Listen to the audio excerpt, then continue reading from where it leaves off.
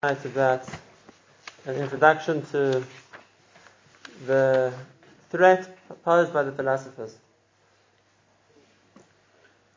that without another source of information they try to utilize human intelligence, let's say, to try and understand, let's say, make certain assumptions about how the world works, and also make certain assumptions about how the Borei would be, and being as how the Borei, how the Creator would act, and because of that, being as they were working with logic, so to speak, the principles of logic, so they came up to certain conclusions which are the opposite, antithetical to Torah. But because it's logical, therefore it was a significant, so to speak, challenge to the Messiah we have of Torah. So, like I said, the Kuzari's approach isn't to argue the points, he just avoids them, but he has to write down at least something what the philosopher says. So we're going to go quickly just through how he brings the arguments of the philosopher. Mitzvah Sheni, there is a danger in that, because if it makes sense what they're saying, so we want to know what's the recount, what's the answer. So what I want to do tonight is just because we learn the Kuzari inside, Pasha, to explain what he says is the fundamental arguments that the philosopher is going to raise, as we call today the principle of epistemology. And if the Olam wants, so then maybe I have to make another show next week to explain what the answer is to the points that he raises. The Kuzari doesn't answer them, he avoids them. If the Olam wants to talk about the answers, then we have to make it in a separate share. And the answers of the Rambam and the answers of the Ramban? No, or just not the Rambam. The answers of the Ramban. Right. To the Kabbalah. Basically, yeah. Okay, so the philosopher makes a number of axioms, basic principles which he thinks make sense, and that's what he wants to say. And he says like this: Amalei philosopher. The philosopher tells the king of the Kedarim, says like this. Number one, the way the philosophers understood the concept of a Borei, of a creator, is that he's perfect. Perfect means that he doesn't need anything, he doesn't want anything. Because wanting something or needing something shows a lack. Right? The way that they understood was if I need something, it means I don't have it. If I want something, it means there's something unfulfilled in me. And therefore philosophy understood that the Borei can't want anything. And he can't need anything.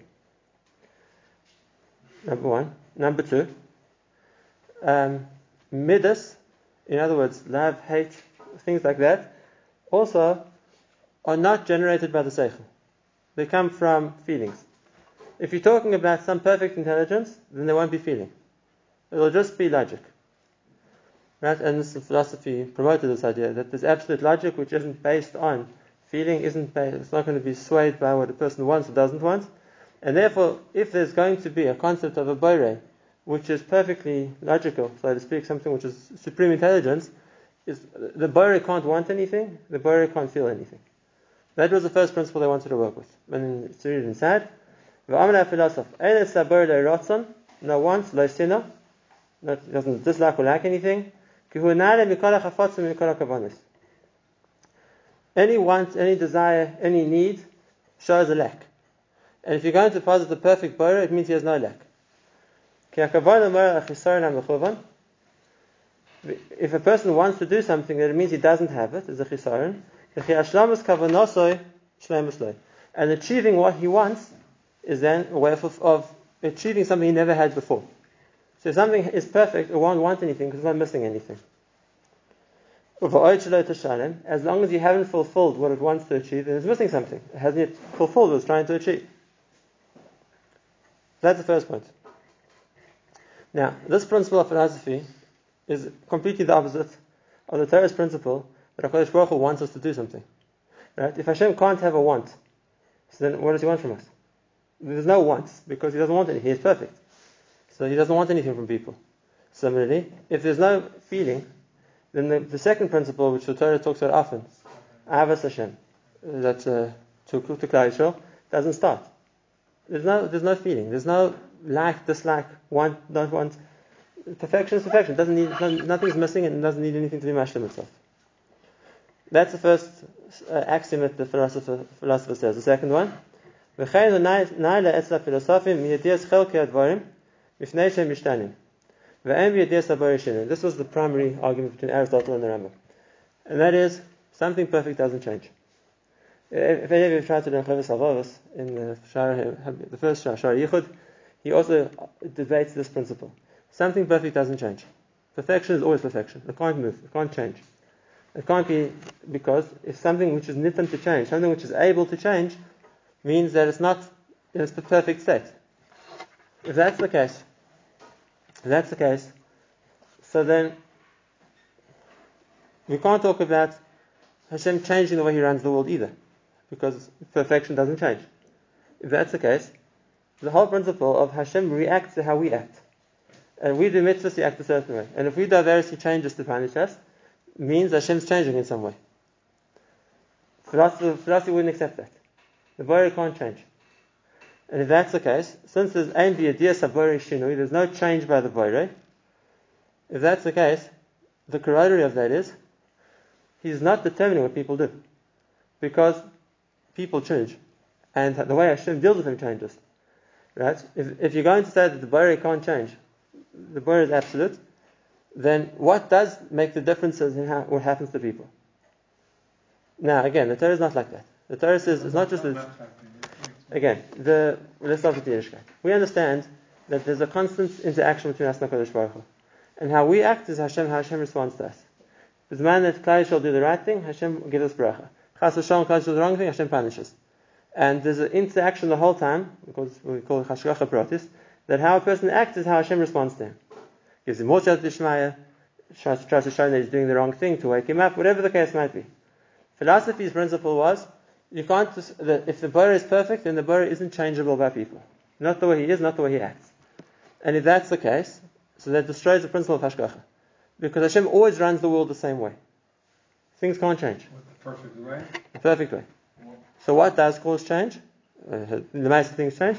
There's nothing to do with the Borei. And that was the next principle philosophy had. They're arguing that there's another force, they're arguing that there's no creator.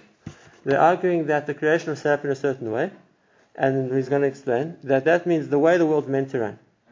And small change has nothing to do with the Borei. Right. Small change has nothing to do with the Borei. He set it up the right way. What goes on after that, he's not involved in. And exactly what he's going to say.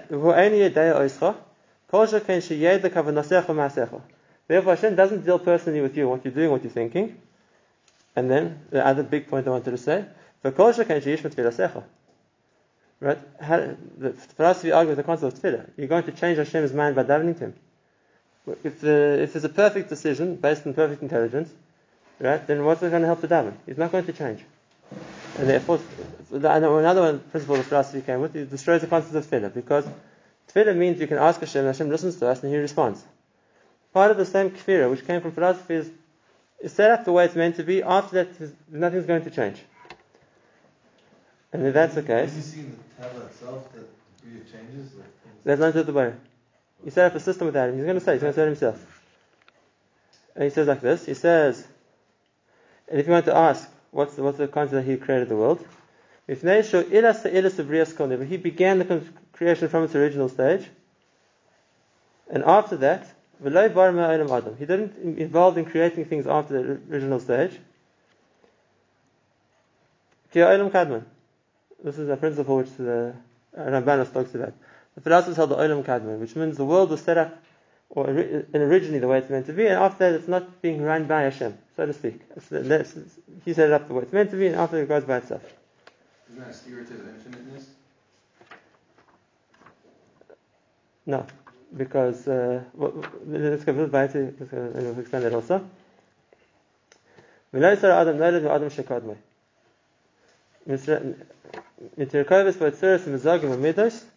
The difference between people from the people before them is the makeup of their midas, of their nature, comes from genetically from their parents, or the eichios or the nature of the place that they're living in, or hamazonis, the food that they eat. All these things that made a difference to the person's personality.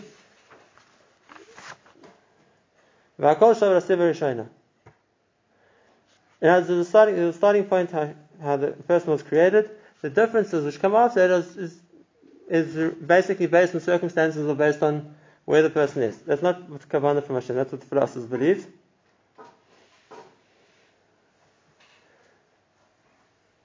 Right. And therefore, the connection to the Borei was the original way that there should be a person how he was created. After that, he's not involved in all the changes which happen in the Bria. Right. That's the basic. That's the third principle that the philosophy works with. The first one, a Borei, if he's perfect, can't miss anything or need anything. He can't have wants or have a ratzon for to do it because that would show something's missing by him. Number two, that he doesn't change. He doesn't change, and therefore he's not going to change how he acts with people because of what they've done, or because they're asking him to change, because that would show a lack of perfection. It's something which isn't. If something's perfect, there's no reason to change it. And number three, as a result of that, if there is change, it's nothing to do with him. Now, I always thought Olam Kadmon means that the world is before the Bayer. It's the earliest thing, that there is no Bayer. Olam Kadmon, it can't mean that. There's a simple argument which is always brought, and that is things can't create themselves. Things can't create themselves. So it means that the way it was, that. It means that we don't have a time limit because things are going from a starting point to a finishing point. However it was, it always is, and it's going to be like that forever because it's not a system which is developing anywhere. It's a setup to be, and it is going to always be. How do they explain the Nisim, like Kriyas and all of Deny them. What? They deny that. Unless it has some teva reason which is nothing to do with the Bayer, according to their way of thinking about it. No Nisim that happened in their days of the philosophers? You must remember, philosophy started after the period of Nebuah, so we're no longer open Nisim. The Ramban pointed out as well. There was Hanukkah. That was the night of Hanukkah. That was exactly like we all pointed. That was exactly the night of Hanukkah. Back down from the theory, right? No. The truth is that it's not really a fair argument because the philosophers you're talking about lived and died before Hanukkah. You're asking why the next generation who learned. The Talmidim were still around. Sorry? The Shita was still around. So how do they deal with Hanukkah is a good question. Didn't they have Kishlef then also? Kishlef, in the sense that they had it beforehand, didn't have anymore. That was part of Avodah Zarah. And at that point, you didn't have any. The Kishlef which dealt with like the Olam Elyon in the same way they had before, they didn't have anymore because, like I said, that was a hemshech of the Koich of Avodah Zarah. So these are the points the philosopher wants to bring up. Did they have any way of dealing with how the Creator was created? I mean, how did they explain a Creator? No, they have no problem talking about something which is perfect, because perfection means infinity. Something which is perfect always is. Something which isn't perfect can change and can become, or can change and disappear. Something which is perfect always is. So there's never a problem with that. As long as they didn't expect anything from them. But again, it destroys the concept of interaction with it, because then he doesn't want anything from the world, and he can't change to deal with the world. It's like he's detaching him from the world, so to speak. Now, why again? Let me say again. Where did the mistake come from? The mistake came from if people are trying to speculate how a Borei would be, and I think if you're talking, how would we speculate? How would we imagine the Borei to be? Right? Like I said, philosophy is a science which isn't provable. It's based on assumptions. Hanachas, and hanacha is that if you're talking about a Borei, he's perfect. If something's perfect, it can't change. You can't make mistakes. You can't be different. And therefore this led them to this way of thinking. We also believe Hashem is perfect, so I guess we have a different definition. 100%. We also believe Hashem is perfect, and we also believe that Hashem can't change in the sense that He Himself, like Ani Hashem Lo Shanisi, it's possible. But, and this is the important point to understand where we disagree with the philosophers, that's regarding Hashem Himself.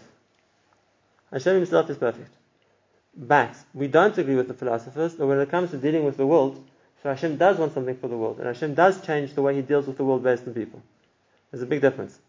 So we have a different definition of what does the word perfect mean. Right. In other words, they extend the idea that Hashem is perfect to mean that therefore He doesn't act in a way which is different either. And if that's the case, He's obviously not acting with the world, because the way the world acts, develops changes. Things change in the world. And we say it's not true. Hashem is, if we would think about Hashem as in Hashem, for sure He's perfect. But we see that, of course, He interacts with the world. And of course He deals with people, and of course He wants us to be a certain way. We have to explain why it's like that. This is the argument in understanding. As I said, we can talk about that, but why it's important is because the mistake of philosophy is that it destroys all the Torah. There's no schar v'onish because Hashem doesn't want anything anyway. there's no point davening because Hashem is not going to change because you daven to Him. And then there's no hashgacha because He's not dealing with what happens in the world. These are the mistakes of philosophy. And this is even before we get to the stage of atheism. That's a different stage, when there's no borei at all. This is even with the idea that there is a borei, but you detach the borei from the world. Why would he create the world? I'm wondering that. Point of philosophy. Why would What he would be the create the world? purpose for creating the world? We don't know. A sport, a hobby? We don't know. This is one of the rides against them. You're asking very, very good. And not only that, when the Arizal, it's interesting, when the Arizal starts to say, he doesn't talk about it, he starts to argue with these points. In the beginning of what's called Sharak Damas. His starting point is that if the world's created at a certain point, what changed then? If the Borei can't change, so then the world should be infinite like the Borei is infinite. If at a certain point he created the world, so what changed? Until now he didn't, now he did. Good timing. It's a good time. You see there's a change. Otherwise, now, I'm saying there are answers, but first explaining the shita which was wrong. Then they believe the world's common. Kadmon, like I said, doesn't mean infinite. It doesn't create itself. It means it's always been the way it is. It's not like it's a situation which is going to, like we talk about, Hashem created the world to get to a certain point and then it'll end. It'll always be the same way. So then there's no change. So the only way for them to explain that was that the world is infinite. But you didn't argue that That's art impossible. on the wall. Sorry? You didn't argue that Hashem made it as a piece of art, something to look at. But why would you want to do that? Why do you want to?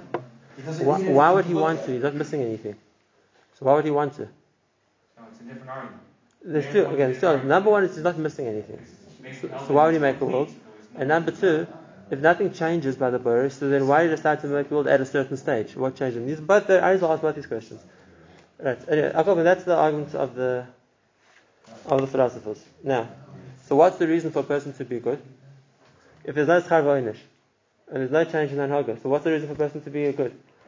So now the philosopher said that this was the primary point of philosophy, the secondary point of philosophy, was because if we understand that there's something called perfection, a person should be perfect also. Right? A person should try and perfect himself because that's the right way, that's the best way a person should be. Not because he's going to get rewarded or punished for it. So Shishorim writes something like that. That's why all the philosophers themselves wrote Shishorim in their words, ethics or the ways to act, whatever else it is. Because, not because we commanded to do that, not because there's a tzivui, but because that's the way a person's meant to be. All the Rishonim, on the beginning of, I'm saying this as an aside, all the Rishonim, on the beginning of Pirkei Avos, they ask the question, if you're going to talk about Mesorah, Moshe Kibbutz Torah Mesinim, Mesorah Yeshuv, Yeshua Kenim, right, start brachos like that. What's it doing in Avos? In the Punkt here about Avos, he decides to tell us the Mesorah. Right, the Rambam asks the question, Rabbi Yana asks the question, Rabbi Nur asks the question, what's it doing here? They'll answer the same thing. And they answer when you come to Avos, which is ethics, the way to act. So the Tana wanted to be Magish, it's something which is part of the Torah. Why? Because it's, again, the Tana, living at the time of the philosophers, in the time of the Tanoim, right? Everybody had ethics. Not because it's Torah based, they didn't hold that into with Hashem. They held that a person is meant to act the right way. And therefore, there's a logical way which is the right way to act, that's the way a person should act. And therefore, before the Tana was to tell us that we believe is the right way to act, the midas, how we meant to act, you should know this is part of the Torah. This is not an ethical treatise which is coming from human intellect. That's what he says. He says the reason to be midavek in the right way, or to follow the emes, right? Because it's ezer where the dveikus halamida v'damus l'seichel shapar. So more for a person to connect to his seichel, and therefore it's all the reason to control oneself is like a shechanech retzoneh. You don't should ask him not because Hashem is going to be happy to what he's going to do with that according to philosophers. Aval bavur hayidamus el seichel apal b'vchinas emes. A person should be an ethical person. That's because he has a seichel and he should have to act in keeping with the principles of his seichel. Ve'elhem yimidas seichel. Right. Now, these are the first things this thing spoke about. Klal Shel Dov, he stands up where he says, you must look for a way to purify yourself, to be more act more within the realm of your rationale, of your understanding. After you understand what's the right way to act, that's the way to act like that. And they make that into so to speak, a goal in its own right. Right, and what's the bakasha? What's the maila according to the philosophers? Yidavek beruch yahu, to the closeness to that conceptual idea of what's the right way to be. Right, that's the summary of what the philosopher has to tell him. And the Kuzari's answer to that, like we said yesterday, is he avoids it. He said, I was told that I'm meant to be doing something, and according to this, there's nothing to do. Right? That's another point from the philosophy. There's no mitzvahs. There's no actions. Right? If a person is going to try and be something, it's completely in a seichel nature. That he acts or he thinks in a certain, or he conforms with the emes of how he understands things. But to tell me to do things as a tzivui, for a reason, that's just like we understand that they said that if you have a perfect intelligence, then it doesn't need to do something. Right? Like by the boyer, he doesn't have to do anything. So if theoretically the person would be in the same situation, that he would be living on the level of seichel that he's meant to be, there's nothing left to do. Which means there's no mitzvahs either. So maybe the mitzvahs are to bring you to that. That's on your starting point. And if I need to do something, it's to control myself, that I will act in a way which is conforming with my seichel, but then when I get to the seichel, I don't need anything else. Right, so these are the mistakes of philosophy. Like I said, because there's a certain logic which they tried to put forward, it was a trap for a lot of people.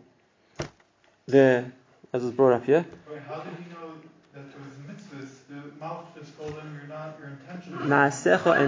The Malach told him what you're doing isn't the right way to do. The philosophers also said you have to be perfect. But the philosopher said it's all in your machshava. You don't have to act perfect, just think. Right. So that's what he tells him. It obviously wasn't what I was meant to do. And like I said, it was a way to avoid the argument. That was one of the options then, not to. Didn't he say before you have to act perfect, so your actions should be in line? If you need to. Remember that the action is then only a means if it's necessary. There's no intrinsic value in an action. If I need it in order to work on to perfect my seichel, so then there's a mile in it. But it's not there's a mile in what I'm doing. If I don't need it, I don't need it. For example, let's build it up a bit more. For a person who feels that they have a problem with a certain midah, and the way to work based on the seichel, not with that midah, would be to control that, and to do actions to control that midah, that they need to do it. To get to the stage that acting will be their seichel. For a person who doesn't have that problem, they don't need to do the action. There's no intrinsic mile in mitzvahs or in actions. It's just a way for a person to develop his seichel. Okay, those are the arguments, the basic arguments that the philosophers put forward. The Kuzari, instead of making it a whole sefer, the Moreh Nevuchim makes it all in one paragraph, and then he's happy to move on from there to talk about the next investigation the king goes into. What's the answer? Oh, no, I said, if the Olam Taka wants to know what the answers are, that's not the Kuzari doesn't deal with that. He's much happier to avoid it. But Lamaisa, now that we have the Arizal himself, who asks the questions and brings the rayas, not like this Mahalach of thoughts. So maybe so I don't want next week on Tuesday. I'm going to spend Shabbos with all these questions. They're not questions. But okay, well maybe one share just to in brief answer the points.